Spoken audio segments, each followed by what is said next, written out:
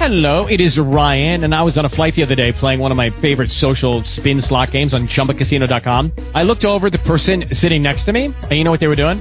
They were also playing Chumba Casino. Coincidence? I think not. Everybody's loving having fun with it. Chumba Casino is home to hundreds of casino-style games that you can play for free anytime, anywhere, even at 30,000 feet. So sign up now at ChumbaCasino.com to claim your free welcome bonus. That's ChumbaCasino.com and live the Chumba life. No purchase necessary. VGW. Void where prohibited by law. See terms and conditions. 18+.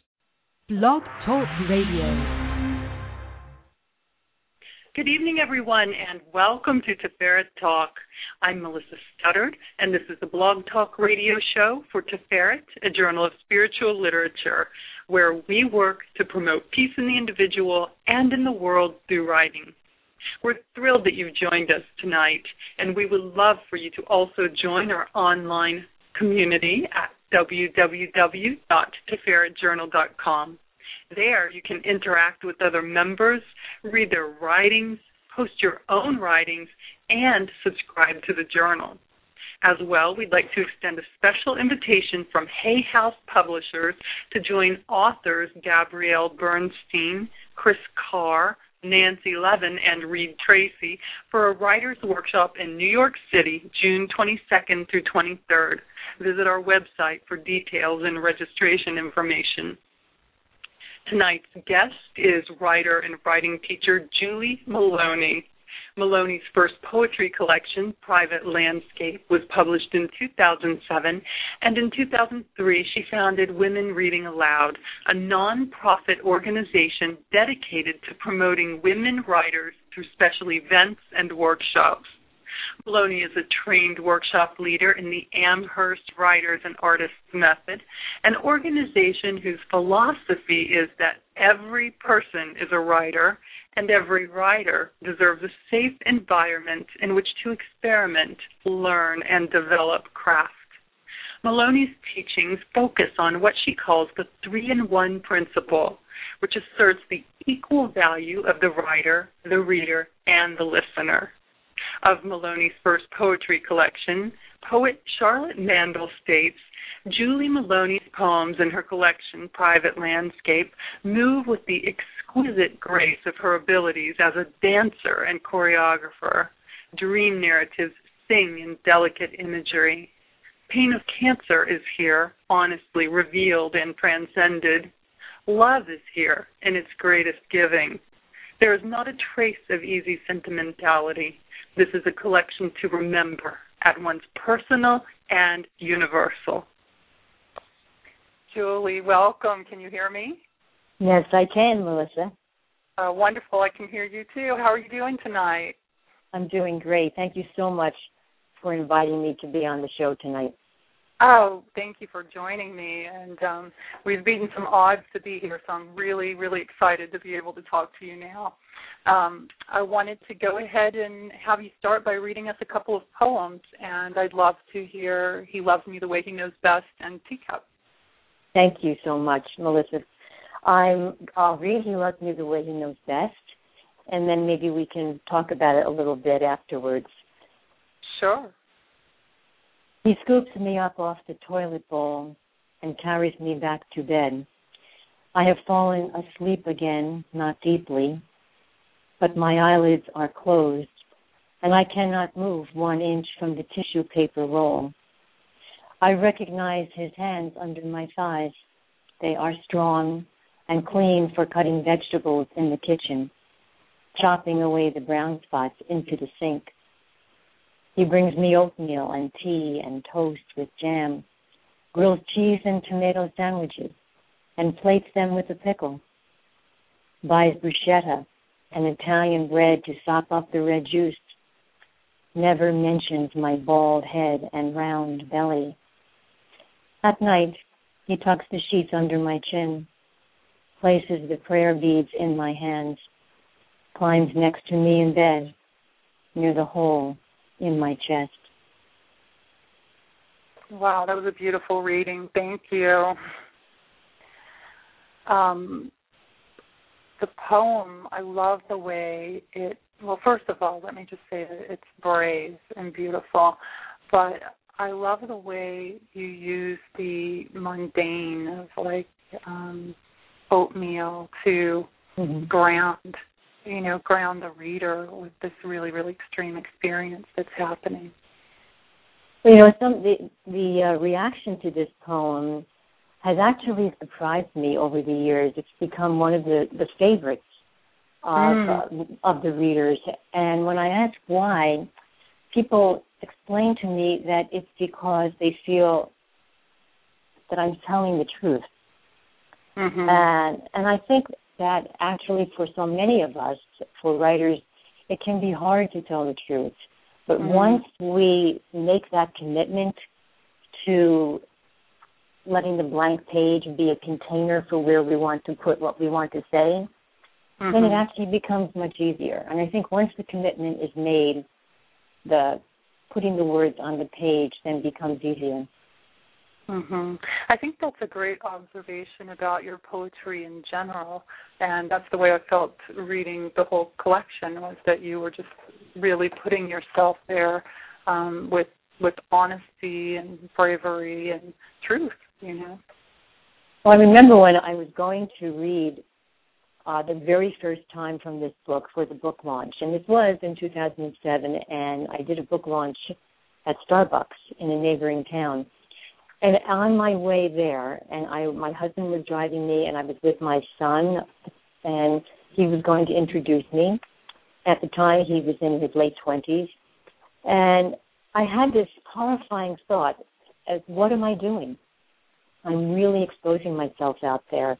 And I had to have a conversation with myself in the car. And I'm not kidding, and really calm myself down and tell myself that I had already been the writer and now I was going to shift over and be the narrator, and I was able to put my writing self sort of safe in between the pages. And when I could make that choice, then I became very excited about reading, and from then it really has always been a great pleasure for me to give a reading. But initially, I had to have that conversation with myself. Wow. Was it out loud? It was an inside conversation. No one knew I was having it. It was not out loud. I know, I understand. I've had several of those myself. Well, I know this collection revolves around your journey with breast cancer, and I wanted to see if you could talk a little bit about what it's meant to you to be able to find poetic expression for these experiences. Well, I discovered my poet's voice when I was writing about my journey through cancer. And I've had breast cancer twice, in 2000 and then in 2003. And in 2000, I was not so much able to use writing as a healing tool. But in 2003, I found myself really moving to the page. And being able to use writing as a tool to discover what I was thinking about just gave me an amazing amount of healing time. And since that time, I've been leading writing workshops at a major cancer center here in New Jersey at a hospital.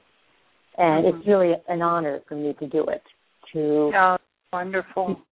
To give these workshops, to listen to the voices, and we laugh, we cry together, we write incredible things, and I really feel humbled and very honored to give this kind of a workshop. That's wonderful. You have a lot of different things that you're doing in the writing community, and I know you have this great organization called Women Reading Aloud, and congratulations, you're just about to celebrate the 10th anniversary. Yes, we're so excited. Oh, great. Would you tell us about that and how you came to found it and what it's all about? Women Reading Aloud is, we're a nonprofit 501c3 organization, and it's founded for the sole purpose of encouraging and supporting women's voices through writing. And I was just sitting one day with a friend in a coffee shop, and this was around 2003, and I said, I really want to have some kind of forum where women can write, they can read aloud, they can be heard, and they can discover their creative side through writing. but most of all, they can discover that they have a voice that's unique and original. And I found this wonderful quote at that time by Brenda Ullin. She wrote this book, If You Want to Write. I think she wrote it in 1938, I think. And she says, everyone has an original voice. Everyone is unique. And as soon as I read those words, I thought, absolutely. And I wanted to continue that idea. And I have worked with women from throughout the country and outside the country, and I am completely and never-endingly astounded at the uniqueness and the beauty in everyone's voice. That's wonderful. Now, go ahead, please. So that's really, I actually had the very first event in my home, and we started with 12 writers sitting around my dining room table. And I still give workshops in my home, and there are still writers sitting around my dining room table. But I give workshops many other places now, but I still open my home to writers. Great. And do you mind if I ask why is or was it important to you to give a voice to women specifically? I mean, why not children? Or why was the focus women for you? So it's a good question, and I've been asked the question so many times, Melissa. But I think, I grew up with 3 sisters and a mom and dad, and I think that I just feel very connected to the woman's voice, and I feel very strongly that even in this day and age, women have to fight for a voice. I didn't feel I had to fight for a voice while I was growing up, but I was somehow aware of the idea that there was a difference between men and women and maybe what their opportunities were. And I never felt as if I was certainly a quiet person, and anybody who knows me would just probably fall over laughing at them because I was never a quiet person. But I just became somehow aware that everyone had a voice and that women sometimes hid theirs. And I find women coming up to me all the time. I was just speaking in California at a women's conference this past January. And after I spoke, so many women came up to me and said they needed to put their story out there. They wanted to put their story on the page. And so somehow I became this advocate for doing that, and whatever the story is, and in any genre, because I think no matter what genre we're writing in, we're still tapping into who we are somewhere inside there. Now, you mentioned that you've been teaching at other places, and I know that you have a writer's retreat coming up in Greece.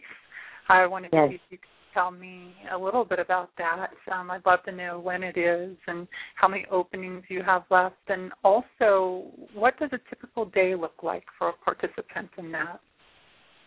So I'll start from the last part because a typical day is so incredibly fabulous because we're living and writing on the Aegean Sea, on the island of Maloney, which is in the North Sporades, and it's clustered with 3 islands with Skopelos and Scaphos. And it's not that far away from Turkey, actually. And my poetry is really what brought me there. Someone had read my book a few years ago and then found out that I gave writing workshops and asked me if I would bring writers to the island. And so I've been doing this now. This is our 3rd year going back. We have 12 writers, women writers from all places. And I have actually 1 opening.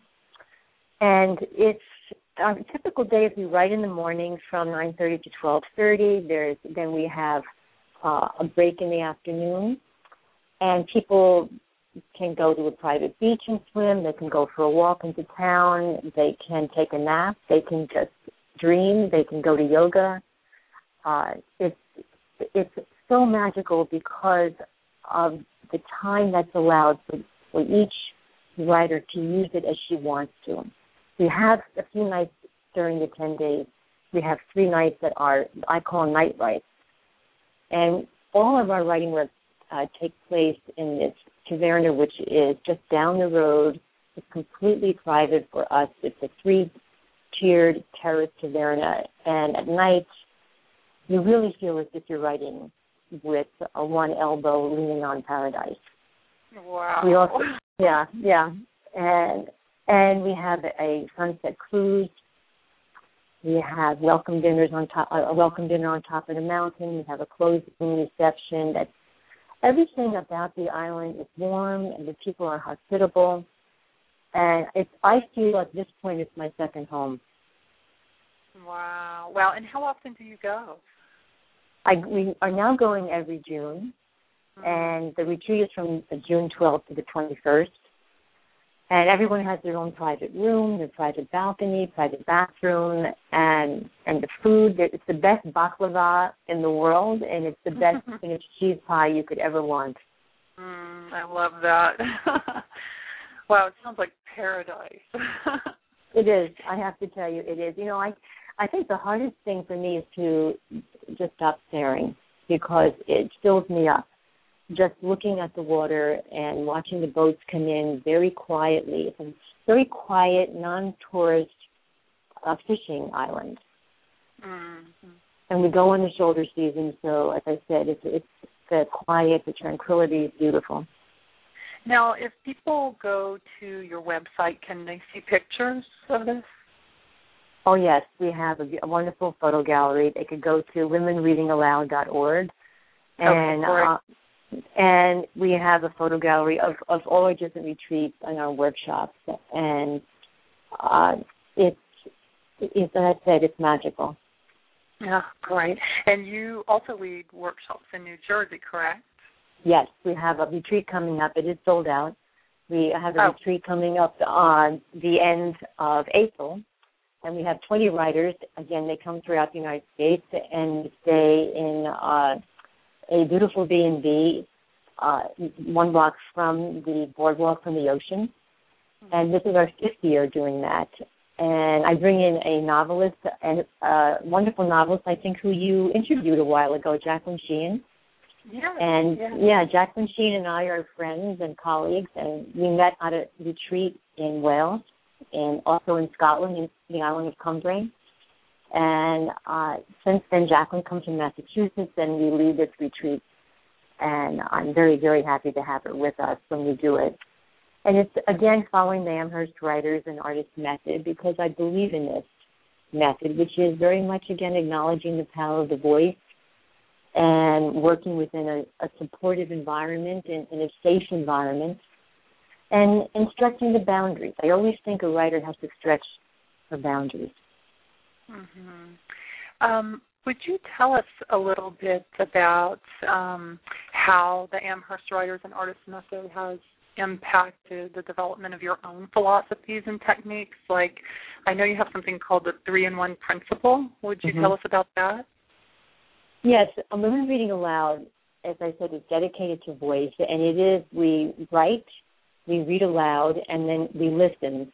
And when I came across the Amherst Writers and Artists method, I realized how harmonious what I believe in and what this method is about. The method was started over 35 years ago by a wonderful writer and poet, Pat Schneider from Massachusetts.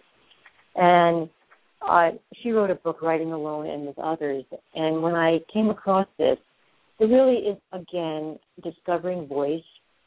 It is responding after you have read aloud, critiquing to what's working in the piece, what stays with you. And this is, again, right along the lines of Women Reading Aloud, which is about support. I think I've become a huge advocate, again, of I think we can overcome so many things and deal with things if we feel supported. And I think writers work so much in an isolated environment that if they feel connected to a community, some kind of community where there's that balance. In our workshops and also on a retreat, I really try to balance that idea of solitude and community so that so that the writer, because I think the writer needs that. I mean, too much community then I think gets too crowded, and too much isolation becomes very lonely. But I think if there's a balance, and there's no, for women reading aloud, for instance, there's no membership. And I have writers for years who come and go. And they come when they feel they need the community, and then sometimes they pull back when they feel they need to get more quiet. And that sounds like such a wonderful, supportive environment. Yeah.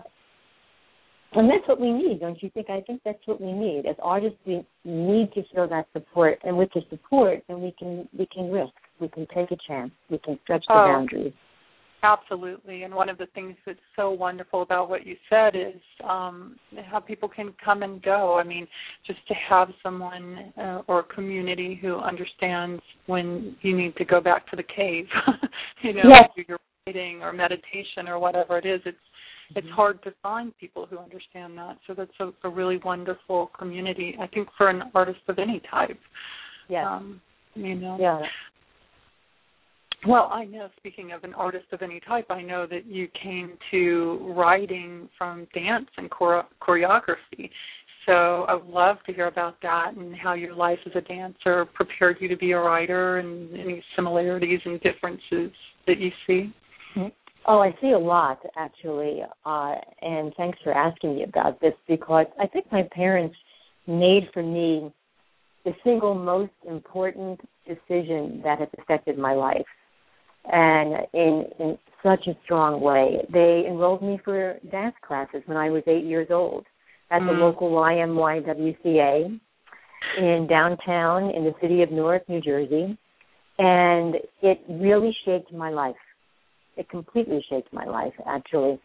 And as soon as I began to put my bare feet on the floor and start to dance and improvise and use imagination with improvisation, and I had a teacher who at the time was a student, I think. She was a student of Isadora Duncan.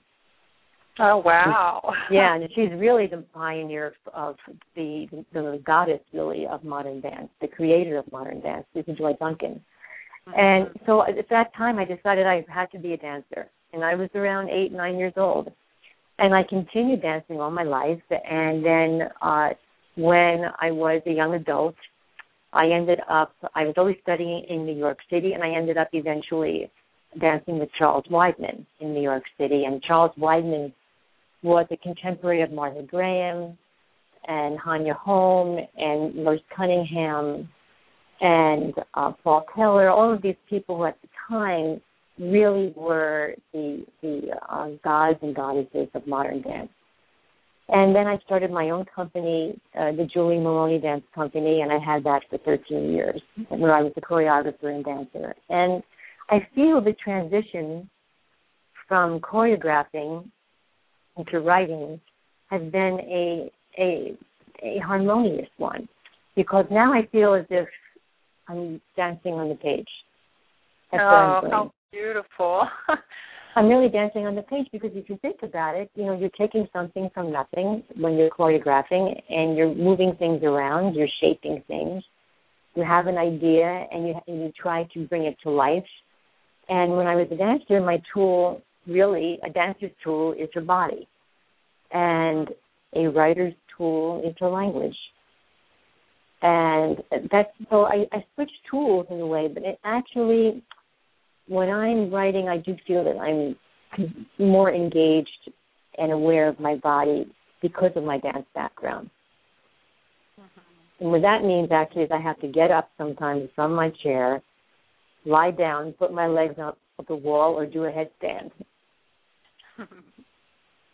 Well, now you also practice yoga and teach yoga and writing, correct? Yes, I love yoga. I was just going to ask, how does that fit into all of this for you? Well, when all of my workshops begin with breathing exercises to settle in, is what I say, to settle in, to discover the sizzle. And when we settle in through breathing, and the writing and yoga, I love combining that, because I bring in a wonderful yoga teacher. I rent a yoga studio, And we'll have a full day of writing, and in between then having yoga, very gentle yoga. And we'll talk about the chakras. And, for instance, if we're talking about the heart chakra, then we'll have something that is a prompt that will work drawing us from the heart. And that always is appealing to anyone who is just trying to find a day where they can breathe and they can write.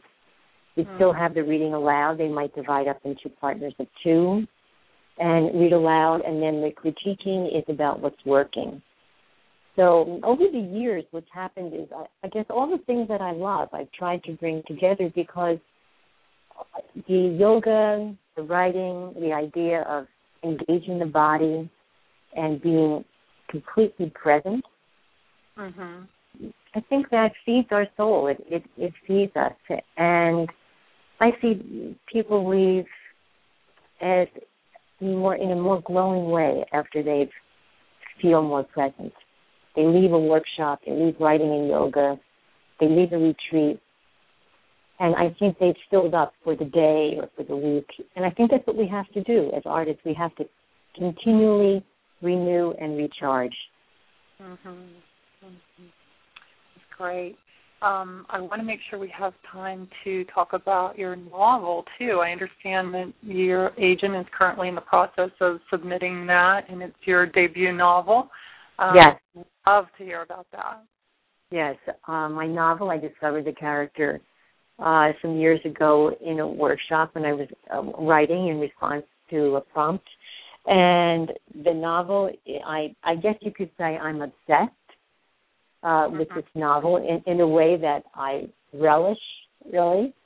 And that's what I've been doing, for instance, today, before you called, working like mad on it, revising different things. I've learned so much about the writing process by writing this novel. And I feel very, very good about it. I think it's probably the hardest thing I've ever had to do creatively is write this novel. Wow. Yeah, How come? I do. I mean, so it's a huge challenge to have all of this going on and having the characters appear on the page the way they are in my head. I mean, it's a huge challenge, and I'm continually working on it. As I said, I feel very, very fortunate to have an agent who believes in the book, and together we are determined to get this out there. And I love, love, love writing it. I love being a writer. Oh, fantastic. And I think that a sustained project like that is almost always harder, because you have to keep your mind in it to a certain extent or be able to come back to it in the same way. Whereas when you're working on poems, you start over in a sense with each one. So yes, I think that having the continued narrative go on, and every day I'm thinking about it. At night I'm thinking about it. I'm thinking about it when I'm driving down the road. I'm thinking about it, and they're all living with me inside my head, and I want to do justice to them. I really want the characters to say what they want to say. I want to be fair to them. Well, you just have so many talents. It's really overwhelming and amazing to me. And I know one of the other things that you did was that you took the photo that's on the cover of your book, Private Landscape. And I think I heard you mention somewhere that when you took it, you just had no idea that it would end up on this book someday, and that it was kind of an interesting story behind it. So I would love to hear about that.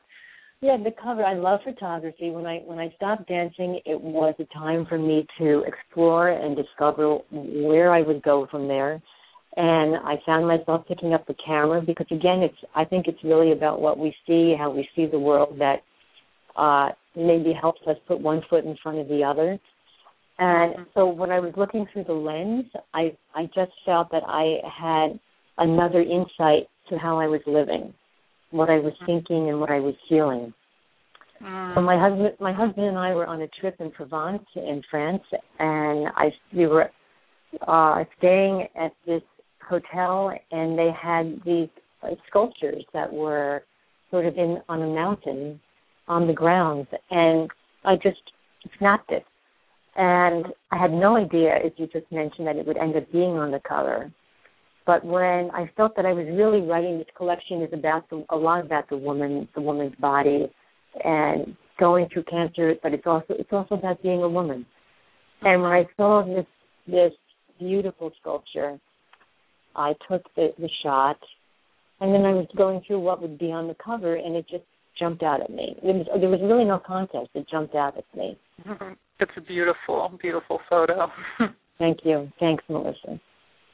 Well, I have one final question, and I'm not even really sure how to articulate it, so maybe we can find our way together through this. But something has really intrigued me that's kind of come up multiple times in the interview, and it's the idea of reading aloud, of writing something on the page and then reading it aloud. First, you're putting yourself out there on the page, and then it's yet another step to go and read it. And I feel that second step is really important to you.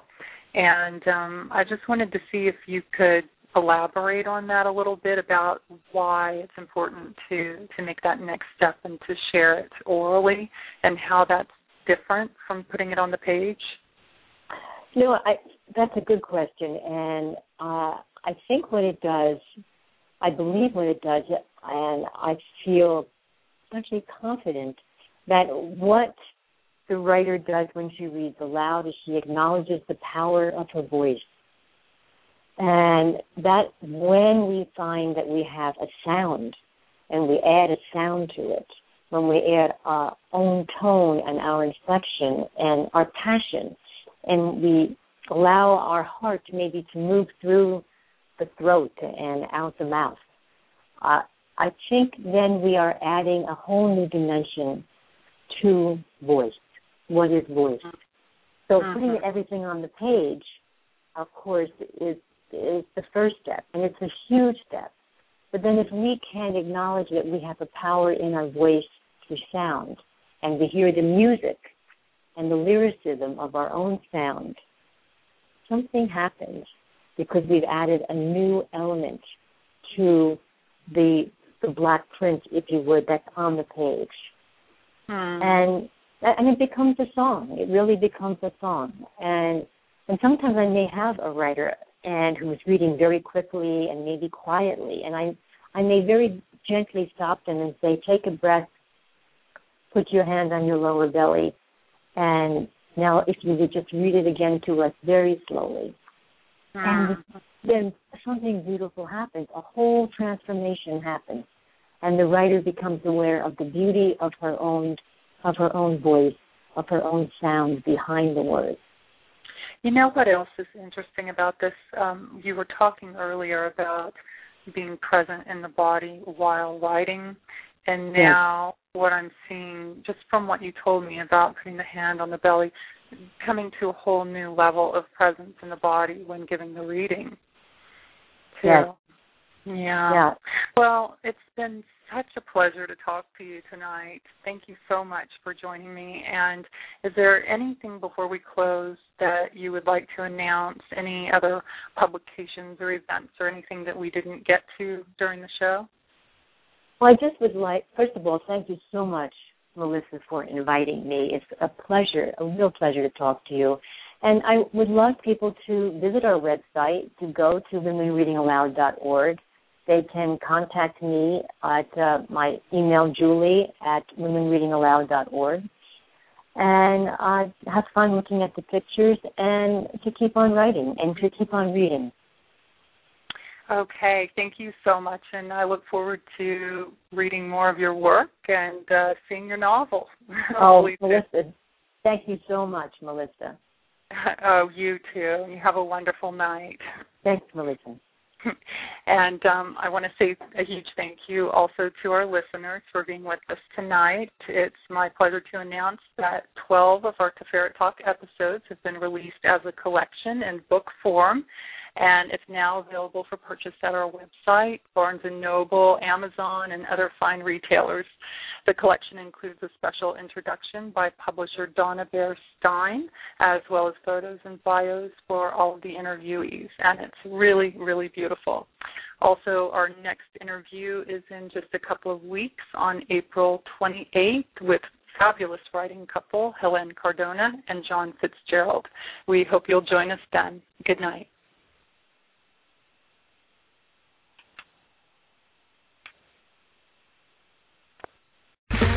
Okay, round two. Name something that's not boring. A laundry? Ooh, a book club. Computer solitaire, huh? Ah, sorry, we were looking for Chumba Casino. That's right, ChumbaCasino.com has over 100 casino-style games. Join today and play for free for your chance to redeem some serious prizes. ChumbaCasino.com. No purchase necessary. Void where prohibited by law. 18+ terms and conditions apply. See website for details.